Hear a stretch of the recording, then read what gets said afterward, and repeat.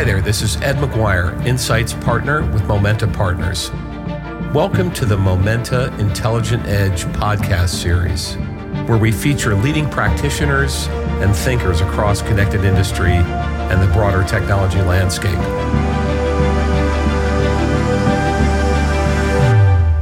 Good day, everyone. This is Ed McGuire, Insights Partner at Momenta Partners, with another episode of our Edge podcast.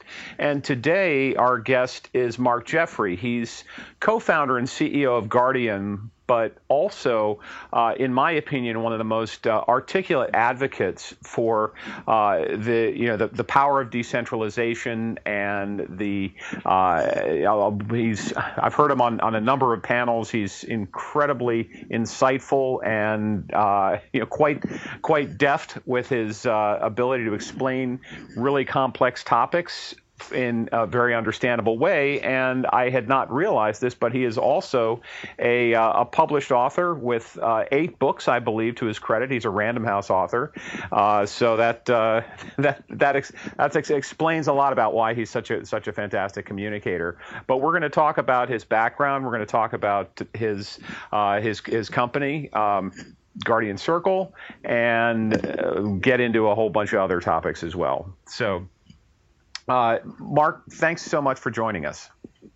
Hey, Ed, how you doing? Thank you for having me. Awesome. It's great to talk to you, and I always like to start off the discussion really with a dive into your background and really understand what it was in your background that has ultimately led you to become a co-founder and CEO of a blockchain company.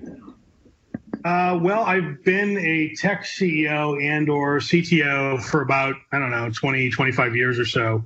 I grew up kind of like in my work life. I grew up during the whole internet boom of the 90s. So, and I was into the internet before, it was hip to be into the internet. It wasn't a thing yet. So we're talking 93, 94, something like that.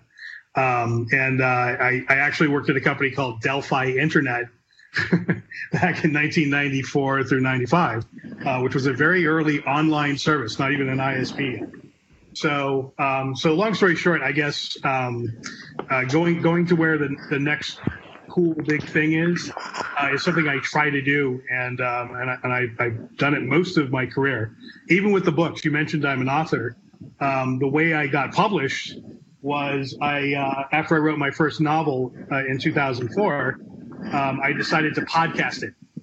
So I was one of the very first people on earth, one of the first 3 to podcast a serialized novel, in that fashion. And when iTunes picked up podcasting, I suddenly had millions of listeners, partly just because I was one of, 3 people that had free books. It was kind of half of it. So as long as it wasn't horrible, you got an audience. So I'd say that is, so when blockchain came along, it grabbed my attention pretty quickly. And by quickly, I mean 2013. I did find out about it in 2011, and I discounted it because I didn't understand it yet.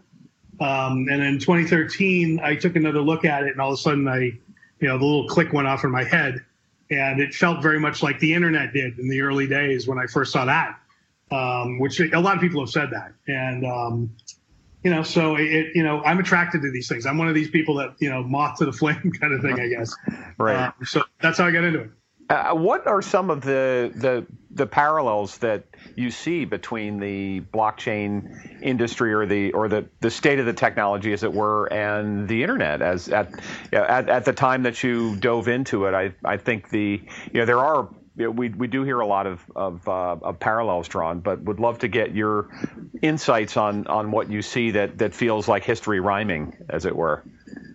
Yeah, I mean, I think the biggest thing is, the internet democratized publishing and video and radio, if you will.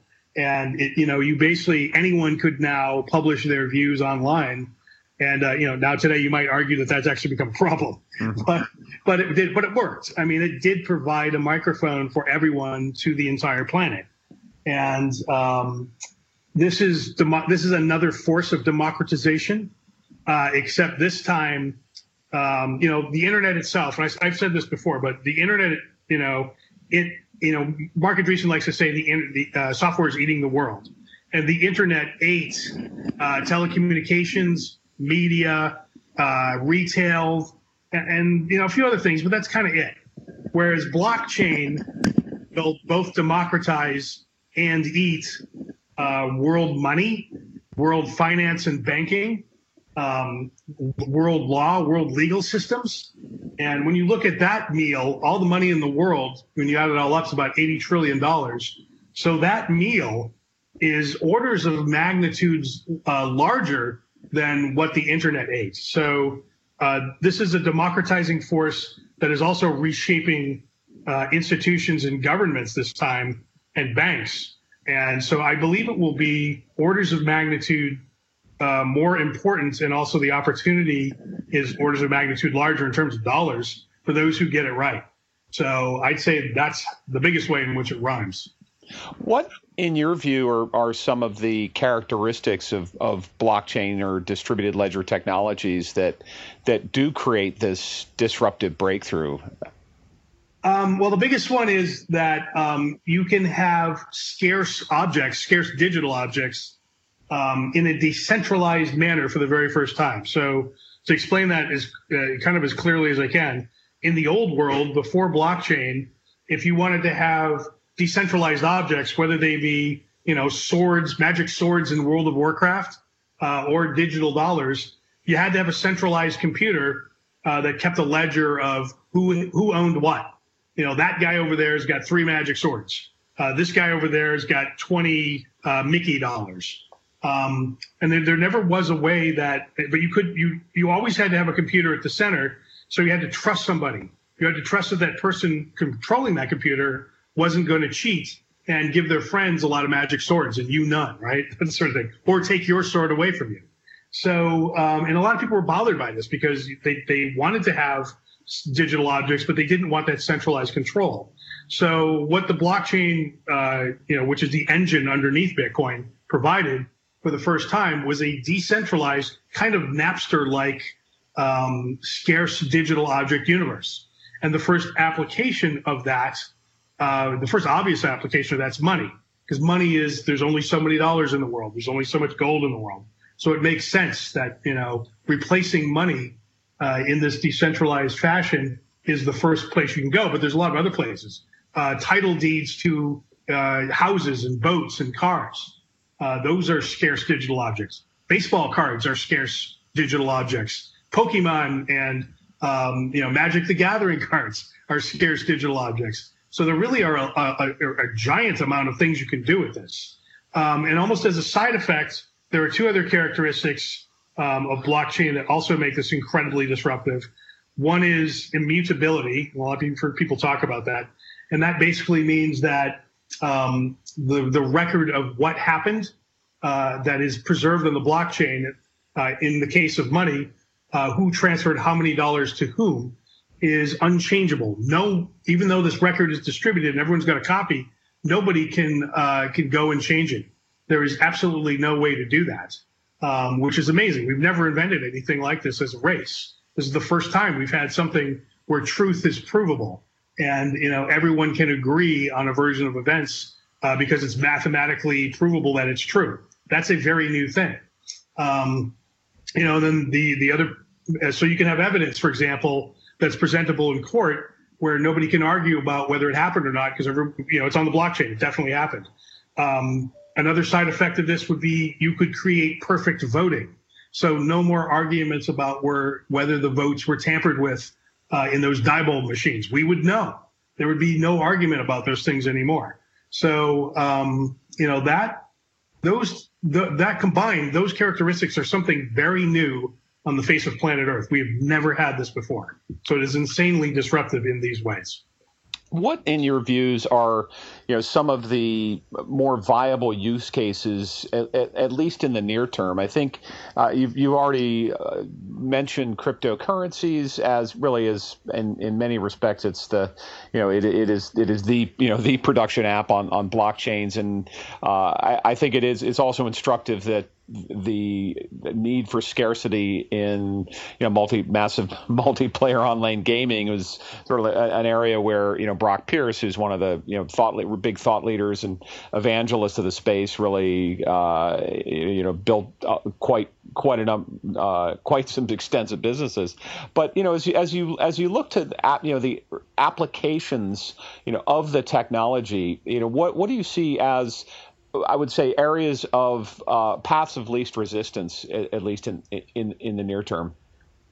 Well, I do think in the near term that digital money, but different from what you're thinking, is the first batch of applications that we'll see. Let me explain what I mean.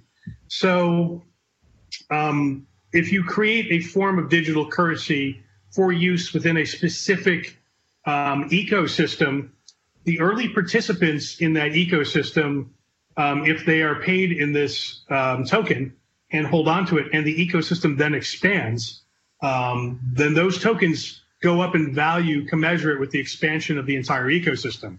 So the early participants in that ecosystem can reap outsized rewards. So the quality of money is different. It acts, people compare it to stock. It is not stock, but it acts like stock in that it can appreciate. There are other things that are not stock that appreciate also, like houses and cars, property, digital objects inside of World of Warcraft, that sort of thing. So it's sort of like it is that class of thing. It's an asset. Now, for example, and a very good example of this would be Uber is nothing without its drivers. Airbnb is nothing without its hosts. Airbnb knows this, and Airbnb very recently asked the SEC, the Securities and Exchange Commission, for a way to give their hosts stock equity, because they realize that really those are the people doing 90% of the work that provide 90% of the value for Airbnb, and yet because they're not employees and there's no structure to award them stock, they cannot participate in the wild appreciation of the ecosystem. The following week after Airbnb asked for this from the SEC, Uber asked for the exact same thing. And as we've seen, the world of the SEC, especially in the United States, this will probably never happen. I have zero faith in that happening. So I think that token-based ecosystems where you have a situation where you have, the end users are in some sense also co-owners, like with Uber drivers and Airbnb hosts, you'll see new ecosystems arise where those worker participants are now using tokens and reaping outsized rewards. So again, the quality of the money is different. It's not like a normal dollar. The fact that it's not stable is in fact a feature, not a bug. Yeah, it's been quite remarkable in the last 18 months when we saw the explosion of all of these tokens, no matter how they're defined, whether securities or utilities, as becoming this tradable or speculative asset in the market. We saw quite a lot of creativity, a lot of scams, a lot of irrational exuberance. Of course, that's correcting. Yeah. But what do you think we've learned so far in the last? Let's going back just to 2017 when we had this explosion of assets. Is there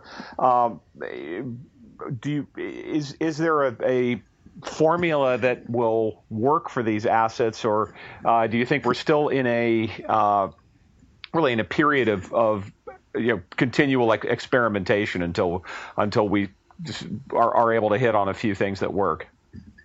Well, I think what happened. So we absolutely just had a period of irrational exuberance, which happens in every market. It happened in the early internet. We saw that in the 90s, right, with the .com bubble.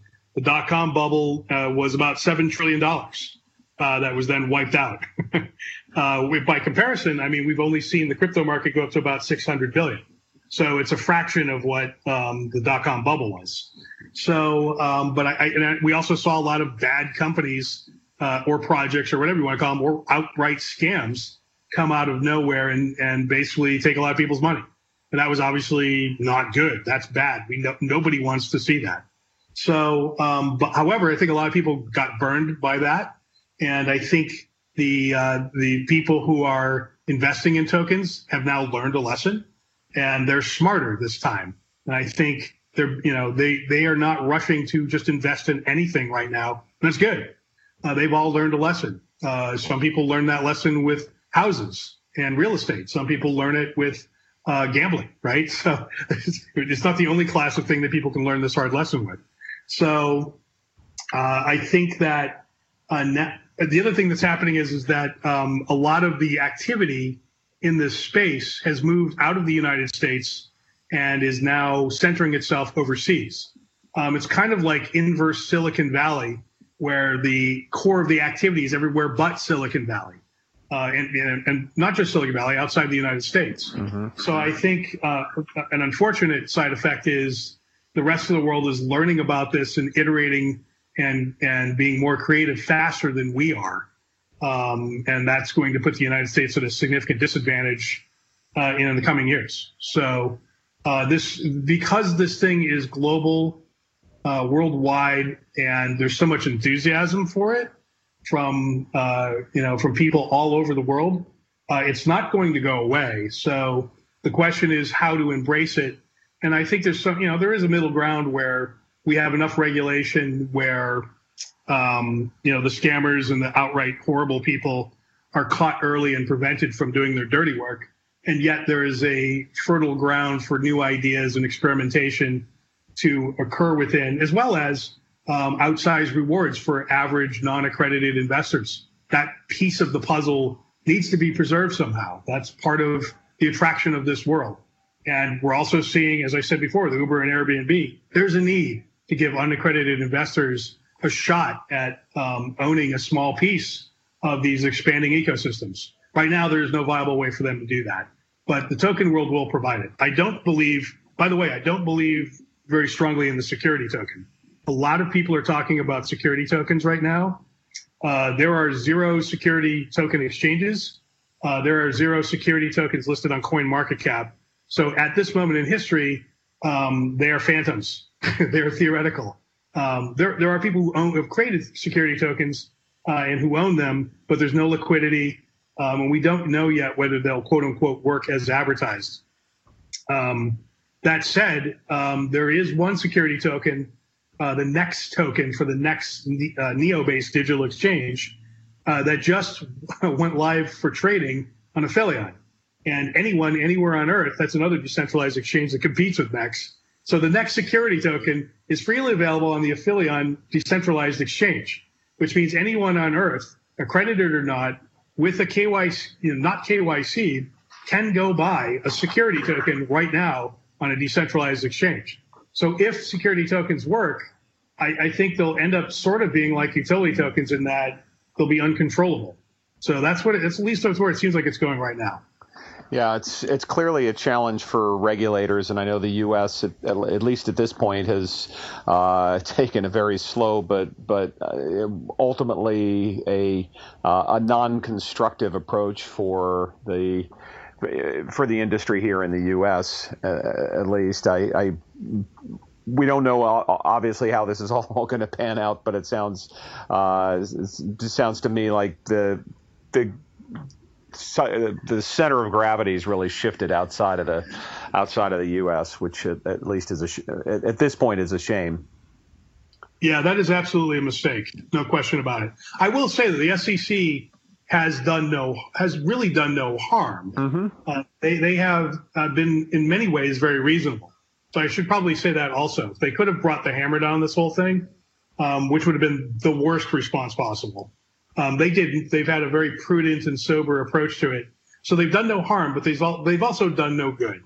And they've also been sort of spooky and to legitimate entrepreneurs and legitimate projects. And they have not provided clarity. So they kind of got a C average in my book.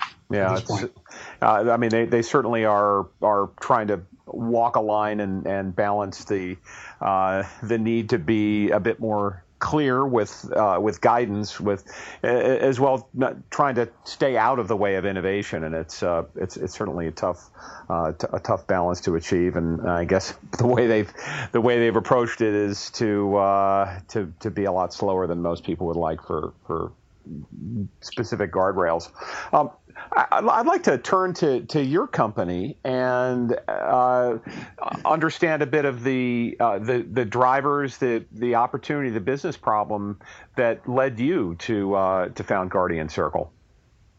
Yeah, so Guardian Circle is the name of the company and the app, and the token is called Guard, or the symbol's Guard. The token is called Guardium. So together, all of that creates something we call global decentralized emergency response. So global 911, basically. So the problem is that for 6 billion people on Earth, emergency response services are either non-existent, corrupt, or inefficient.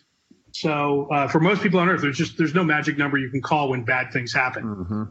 Mm-hmm. For the rest of us, there's the billion of us that do have a 911 system. Here in the States, it's antiquated. It basically has not been updated since 1968. So if you call 911 from your mobile device, they have no idea where you are. None. So if you don't know where you are and you can't tell them, you can't get help, that's just crazy. It's just insane that Uber can find me more easily than 911. So our thought on this is we should just start from scratch. If you were building 911 today, what would you build? And our answer is the way the world should work is no matter where you are on Earth, whenever you're in trouble, all you should have to do is press a button. Button sends an alert up to the cloud. Cloud looks down and sees what people and resources are already near you. It then activates, coordinates, and pushes all that help to you as quickly as possible. So our goal is get 10 people to you within 3 minutes, anywhere on the globe. So who are these people? Well, it starts with your friends, family, and neighbors. They're on your emergency alert grid, but it also looks for nearby EMTs, nearby people who are good Samaritans, nearby people who have equipment, depending on what the situation is. If you're in a situation like, a hurricane in Texas, you want someone with a boat, like what the Cajun Navy provided during the Texas hurricanes about a year and a half ago. So this new mobile location-aware emergency grid is what we've built. And we actually have apps up and running right now, unlike a lot of projects. We actually have apps in the App Store on iOS, Android, and Amazon and Alexa, so we have a voice version. We also have an API that allows any device provider to plug their alert device into our grid. And the coin, where the coin comes in, Guardium, there's basically 7 ways in which it's used. I'm only going to talk about 2 or 3 because the rest will just take a while. The obvious and biggest way is that responders, whenever you have an alert, after your alert is over, we give you a list of everyone who responded to your alert. And that could be your friends, family, neighbors. Hopefully they responded because they love you. But also the nearby EMTs, the nearby Good Samaritans, they're also listed. And you basically decide how much Guardium you want to give each one of them, depending on how much they participated or benefited you during your response. You hit a button, you send, it's basically like a tip, and you send it out to them. And this is how people can earn Guardium, by responding to an alert. Now, in America, that probably doesn't sound like a lot. But if you're in most of the world, that is everything. It's crazy that they've never had this before. So in some sense, Guardium now becomes safety. The more guard you're able to offer for your alerts to, the bigger reward pile you have, the more help you're able to attract. So that's the first way in which Guardium is used. The other big way is if you are a device provider. So let's say you are you're the iPhone. Let's say you're Philips with the iPhone and can't get up device. Let's say you're a CarPlay. You've got a CarPlay device in your car and you have crash detection. There's a ton of different devices I could bring up. Those manufacturers can plug their devices into Guardian Circle by buying Guardium and staking it in a wallet. And by staking just means locking it up in a wallet. So for each guard that you hold, you can add 1 device. So 1 guard equals 1 device. So if you have 1 million guard, you can add 1 million devices to our grid.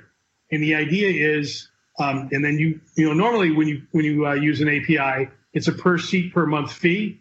We don't do that. We just say buy and hold guard. You can then use our API for free forever, so long as you have that guard. And at some point in the future, you may decide to sell that guard. And if we all do our jobs and the ecosystem grows, hopefully that guard will be worth a lot more than it was when you bought it. So you might actually make a profit by using our API. So that's the basic design of the ecosystem. So are you focusing on adoption or building networks in areas where there traditionally have not been first responders or 911 systems? Yeah, that will probably be our first target. We actually made a final decision on that. I can tell you this: we will have new versions of our app that are significantly enhanced from the ones that are out now. Those will be available in January of 2019. We will release them worldwide in several languages for both iOS and Android. However, we will focus our marketing efforts and our boots on the ground efforts in one specific geography, probably a city. And we have a couple candidates for that, but we haven't announced which one we're going to pick just yet. Some of the cities we're considering are New Delhi, India, Mexico City, Puerto Rico. Even though it's part of the United States, it's a part of the United States that's been sort of neglected with respect to emergency services. There's a few other places we're looking at as well as we have two very large partners that we're talking with about API deals. If we land one of them before our launch date, we may decide to roll out more strongly with them. So it's sort of, it's a bit up in the air right now, but we should know soon. All right, that's very exciting, and I know you've been very, very vocal about the need and really the lack of ability to connect people globally to services around emergencies. So it's just, it's an exciting project. I know you've also spoken about working on Neo, and there's been a lot of discussion in the industry about the Ethereum blockchain, which was really which has essentially pioneered the concept or the vision around smart contracts. But a lot of the criticism has been the throughput, the scalability to be able to stand applications up on the main net and have a large volume be processed. You work with Neo, and I know you're pretty familiar with EOS. Could you talk about some of the innovations that you see in the market that are most significant to really to advance mainstream adoption of applications such as yours that are being built on blockchains? Yes, so it is the the age-old Ethereum versus EOS versus Neo question. And it is a very big question, and there's a lot of opinions on that. I can tell you where I stand is here. I don't believe Ethereum will ever scale. I think Ethereum is MySpace. It was an absolutely brilliant first wave proof of concepts, never been done before thing, but then it is a victim of its own success.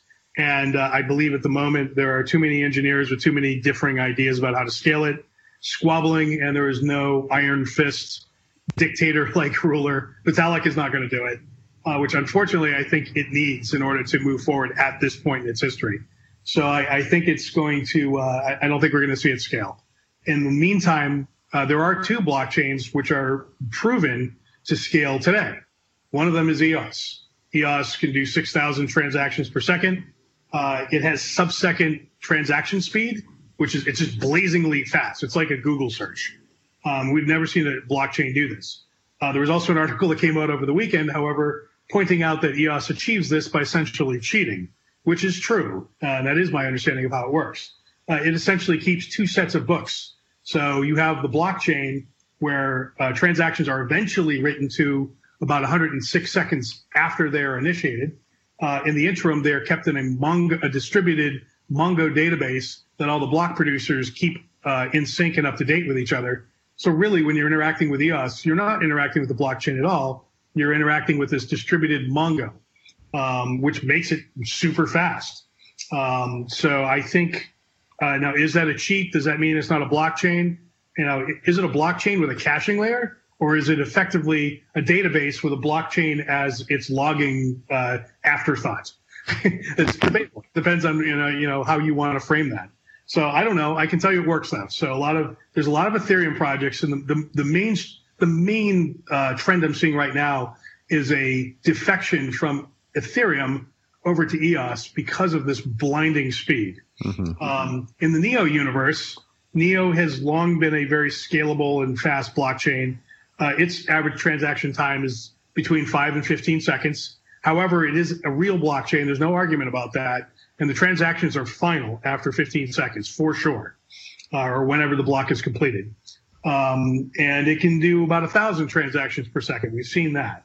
So, and they say they're going to be able to do 10,000 transactions per second very soon. And the architecture allows for it to do millions of transactions per second eventually, which I also believe is probably true. It's true of both EOS and NEO with their present architectures. However, NEO has stumbled a little bit in recent months. It's come to light that there's a Byzantine fault tolerance issue and some stability issues with the nodes. However, NEO appears to be attacking that problem vigorously. They're hiring engineers like crazy. There's about 40 engineers, to my knowledge, working on NEO versus about 4 working on EOS. So, NEO definitely has the advantage there. The other thing NEO has is a very rich set of tools for developers to connect their applications to the NEO blockchain. So getting back to your original question, because I'm sorry it took that long for me to get back to it, for Guardian Circle, we can build a very integrated cryptocurrency experience into Guardian Circle.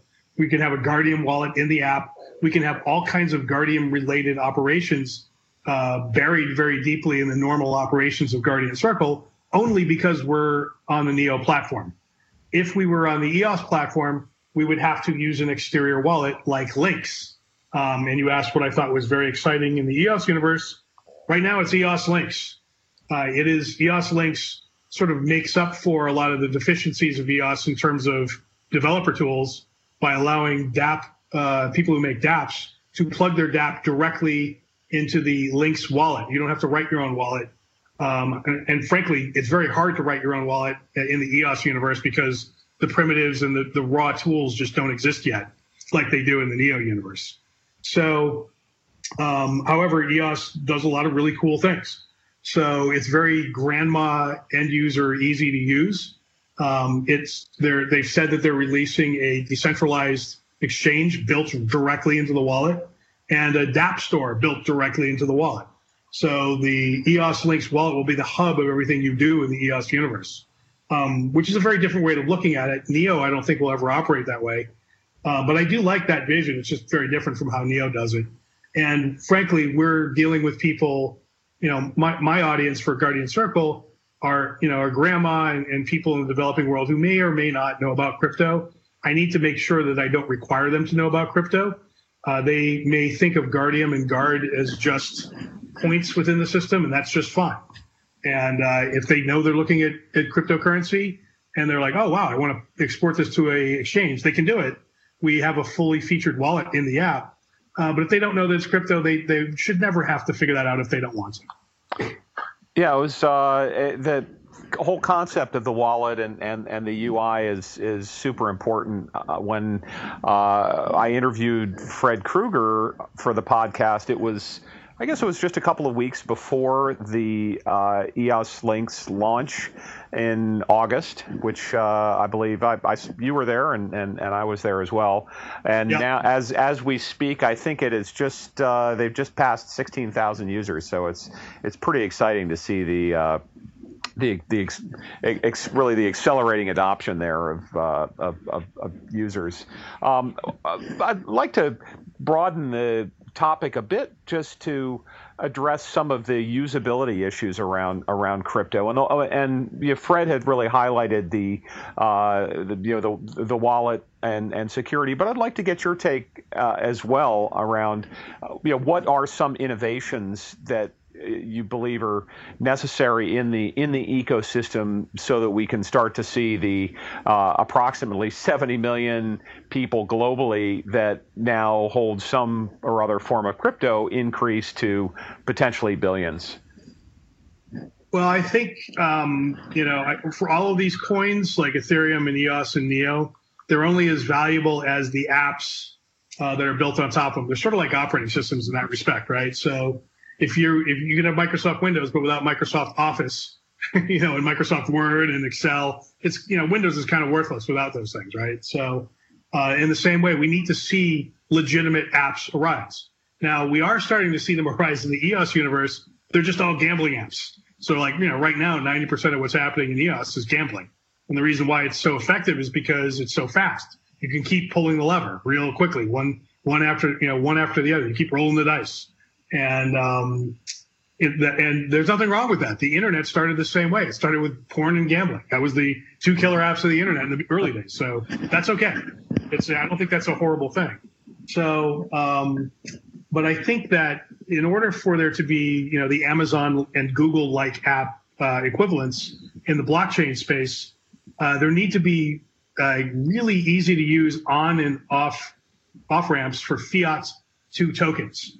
So, for example, in my universe in Guardian Circle, I need a real easy way inside of my app for my users to purchase more Guardian. Just swipe a credit card, more Guardian appears. That should just be a real simple and easy thing anyone can do. Right now, that's very difficult because of the legal and regulatory environment surrounding crypto in the United States and frankly elsewhere as well. It's not just a United States problem. So, once there are, and also frankly, once people own Guardian inside of Guardian Circle, they need a way to convert it back into dollars very easily. So there's no technical reason why that can't be done today, like super easily. It's strictly a legal, banking, and regulatory issue. So that needs to get cleared up. And I don't know how that happens quickly. I do know that there are some attempts in the NEO universe to provide that. There's a company called Spotcoin, which has promised to have a fiat to NEO token to fiat service up and running by December of this year. So we're just a month or two away from seeing that. They have not talked yet about providing an API to people like me, but I think it's got to be all contained inside of the wallet somehow. So Fred is, I think, approaching this problem through a stablecoin intermediary. Yeah, I was going to ask you about just your views on the current. I mean, the stablecoins are getting an enormous amount of attention these days, and would love to get your thoughts on the potential utility and some of the promises and misperceptions around the potential for stablecoins. Yeah, I do share the enthusiasm for stablecoins. I think they're absolutely the excitement is legitimate, and we should be excited about them. They do provide an on and off ramp for fiat currency in the digital universe. So I know that there are banks now that will actually they will white label the production of a stablecoin to you. So if you want to create your own stablecoin, you can. The bank will take care of the fiat on and off ramps for you. And then once you have that stablecoin can then be converted into your token very easily. So that is one possible way around this whole mess, is just have stablecoins in the middle and obfuscate that from the end user as much as possible so they don't have to think about it. So that is absolutely one way to go. Tether has long been the stablecoin of the go-to stablecoin in the crypto universe, but there have been a lot of questions about whether Tether actually holds the number of dollars they say they do to back up the Tether tokens that are out there. So that seems to be failing at the moment. So that has opened the gateways for a number of other competing stablecoins. So I do think I think like anything, there'll be like 100 of these stable coins, and then there'll be like 3, right? So I think at last count I saw that somebody had counted up about 73 different projects, and I know there's some interesting ones. There's the algorithmically defined stablecoins. There are asset-backed stablecoins. I heard a presentation by Reserve last week in the city. It was kind of interesting. They put together this hybrid of a fiat and crypto basket-backed stablecoin, but it was interesting to see a pretty savvy New York audience just not really get it. So we'll see. I think it's great to see all this experimentation. Yeah, it is, and I think you're right. The different ways of creating a stablecoin are pretty interesting. I've heard of There's another group. I don't know if I don't want to out them, but they because I don't know if this is confidential or not. But there is a well-known group that is proposing to do an African stablecoin based on phone minutes. So the phone minutes are what back the stablecoin. So pretty interesting. That's pretty amazing. Well, I guess if you think about certain countries in East Africa, I heard a statistic that about 50% of commerce in Kenya gets conducted over M-Pesa, which is pretty unbelievable. Yes. Phone minutes are now currency. And just the phone minutes directly. Never mind the stable coin, the phone minutes directly. So because those are, that is something of value, that's an asset-backed stable coin now. So, yeah. No, it's really fascinating. So, as you look, maybe just as you've dealt with, the regulatory environment in the U.S. And globally, are there any regions or countries that you believe are have a particularly constructive view? I know we're starting to see a number of small locations. Malta is dubbing himself as Blockchain Island, and you've got in Puerto Rico the Puertopia initiative to try to attract investment there, and Mauritius and Gibraltar and a number of others. Anything jump out at you as particularly promising or potentially viable for companies to incorporate and be attractive to institutional investors? Yeah, I like you probably, I'm hearing an awful lot about Malta. Malta seems to have grabbed the crown. I think there is a consensus building that Malta is the place you want to be. I haven't been there myself, so I can't speak to that directly. I have been to Gibraltar directly, and I was pretty impressed with what I saw there. It was very clear that the government of Gibraltar really, really, really wanted to be at the center of the blockchain revolution.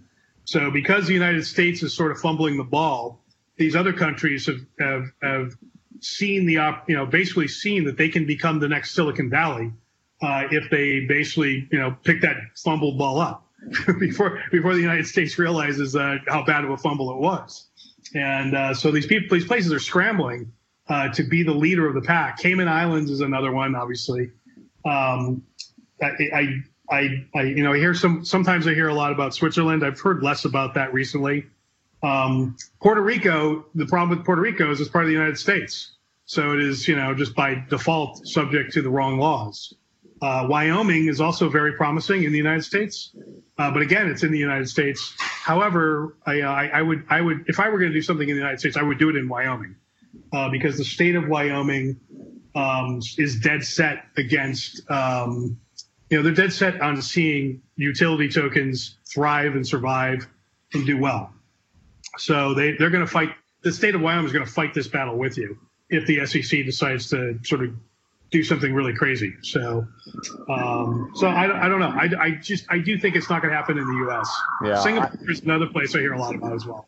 Yeah, well, and it's funny how much at least ICO pitches and fundraising have moved to South Korea at this point. I had heard a statistic that about 40% of the population of South Korea owns crypto, and the dynamics being so funny that you actually have printed magazines for all the grandmothers that hold crypto that that don't even spend a lot of time on the internet, but it's.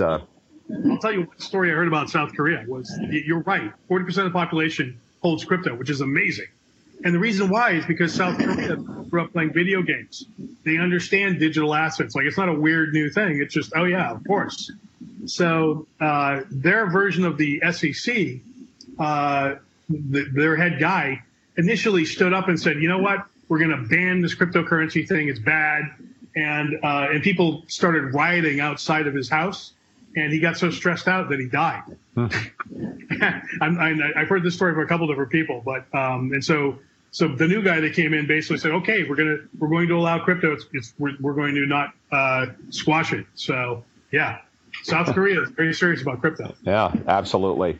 So I just want to look forward and prognosticate a bit. I think what's so interesting about this, the rise of these blockchain-enabled companies and organizations, potentially decentralized organizations, is that there's this theme that many people talk about as really Internet 3.0, and really the rise of a new generation of 15 to 20 years from now, we may have the Amazons or Googles of the next generation that are being developed in some garage right now. But as you look forward, I'd like to get a sense of what are you most optimistic about in terms of the real impact, societal impact, and economic impact, and what keeps you up at night?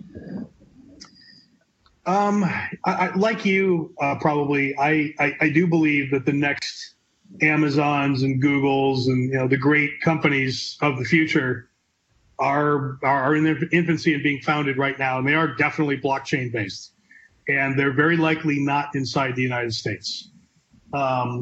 What I worry about is, unlike the original Amazon and Google and those companies, it's almost like we've all got snipers shooting at us while we're trying to do this.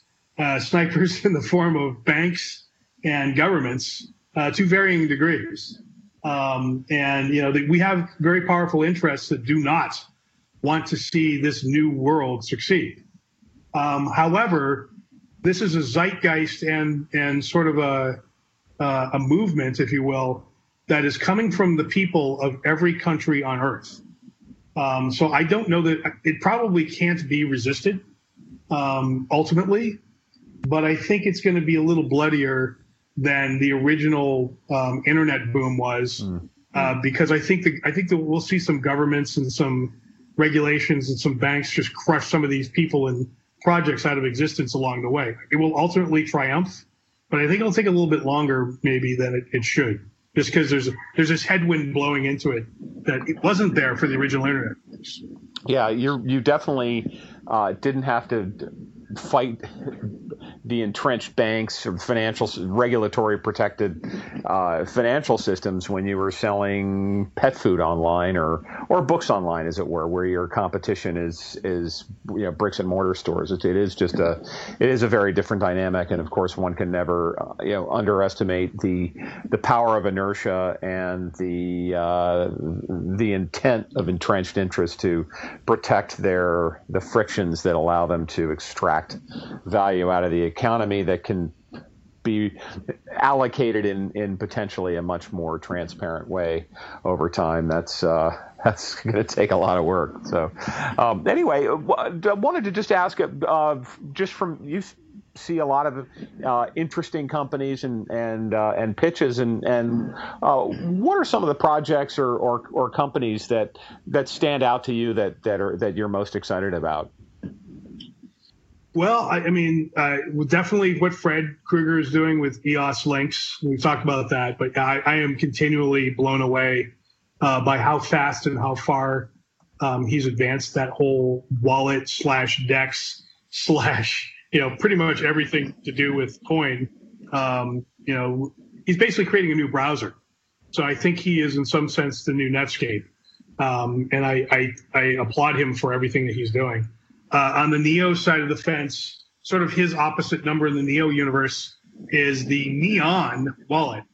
And there's the new version of which comes out today. So it'll be up. It's been in the works. There's been about 40 developers working on it for about a year. So we've seen screenshots of it, but we don't know all the features. But it looks like it'll probably be the equivalent of what Fred has built in EOS Lynx, just on the Neo side of the fence. We'll see. And supposedly it's going to be up and released today. So So yeah, I think really for right now, those are the two things that really are exciting me. I haven't seen, the other dApps that are succeeding right now are sort of gambling things and CryptoKitties type things to a certain extent. Not much else has succeeded yet.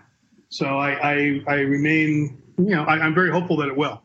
And obviously, I think what we're doing is simple enough that it's got a shot at succeeding, but it'll be difficult for us to get adoption nonetheless. It always is. So, we got a good year. We got a good couple of years ahead of us before we start getting exponential growth if we are able to get it going. So no doubt. So, this has been really fascinating to hear your views on on the landscape and a lot of the work that you're focused on. I always like to conclude our podcast with a recommendation of a book or resource, and of course, we will absolutely put some put links to your books as well. And I don't know if there's any one of your books that you feel particularly strong about, but would love to get your thoughts on what might be a good recommendation for our listeners. Yeah, I got a couple of things. So there's a podcast called Cryptonomics by a guy named Mark Pesce, spelled Pesce. And he, by the way, is one of the guys who invented Vermal, virtual reality melody language, back in the early internet. Wow. He now is covering crypto. He's a really, really great podcaster. So I highly recommend his series of podcasts. There's a new movie coming out, at least premiering here in LA in about 2 weeks, called Trust Machine. And that is done by a guy named Alex Winter, who is, if you've seen Bill and Ted's Excellent Adventure, he's Bill. Oh. So he's now a director, and he's done several really great documentaries. He got Rosario Dawson to narrate it, so it's kind of big stuff, and it's all about blockchain. So we're in the movie along with about 8 other folks that are doing various things in the blockchain space. But I've seen enough of it. I haven't seen the whole thing, but I've seen enough of it. It's really good, so highly recommend that. My books I got one called. There's 2 of them in the blockchain. One is called Bitcoin Explained Simply. I wrote it in 2013, so it's a little bit dated. It's still correct, but it just realized it's a little bit old at this point. And then another one in 2015 called The Case for Bitcoin, which is a prognostication kind of look to the future. Here's what's going to happen kind of book. And some of it's already happened, and so far it's correct. So thank God. Thank God it's holding up. It's always nice when you look back and you have that validation that you were on the right track. Yes. Yep. So far, so good. So, and of course, I hope you download Guardian Circle, and the apps are out on iOS, Android, and Alexa. So absolutely, and we'll put a link to that as well. Well, Mark, it's been a pleasure talking with you, and fascinating as always to listen to your insights. And I just want to thank you again for taking the time to do the podcast. Thanks for having me, Ed.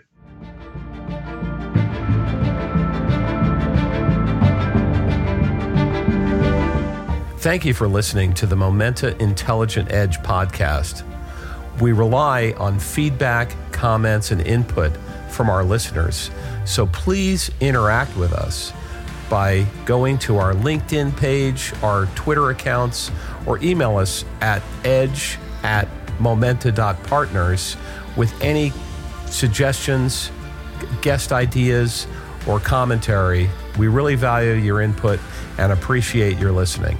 Thanks a lot. This is Ed McGuire, Insights Partner with Momenta Partners.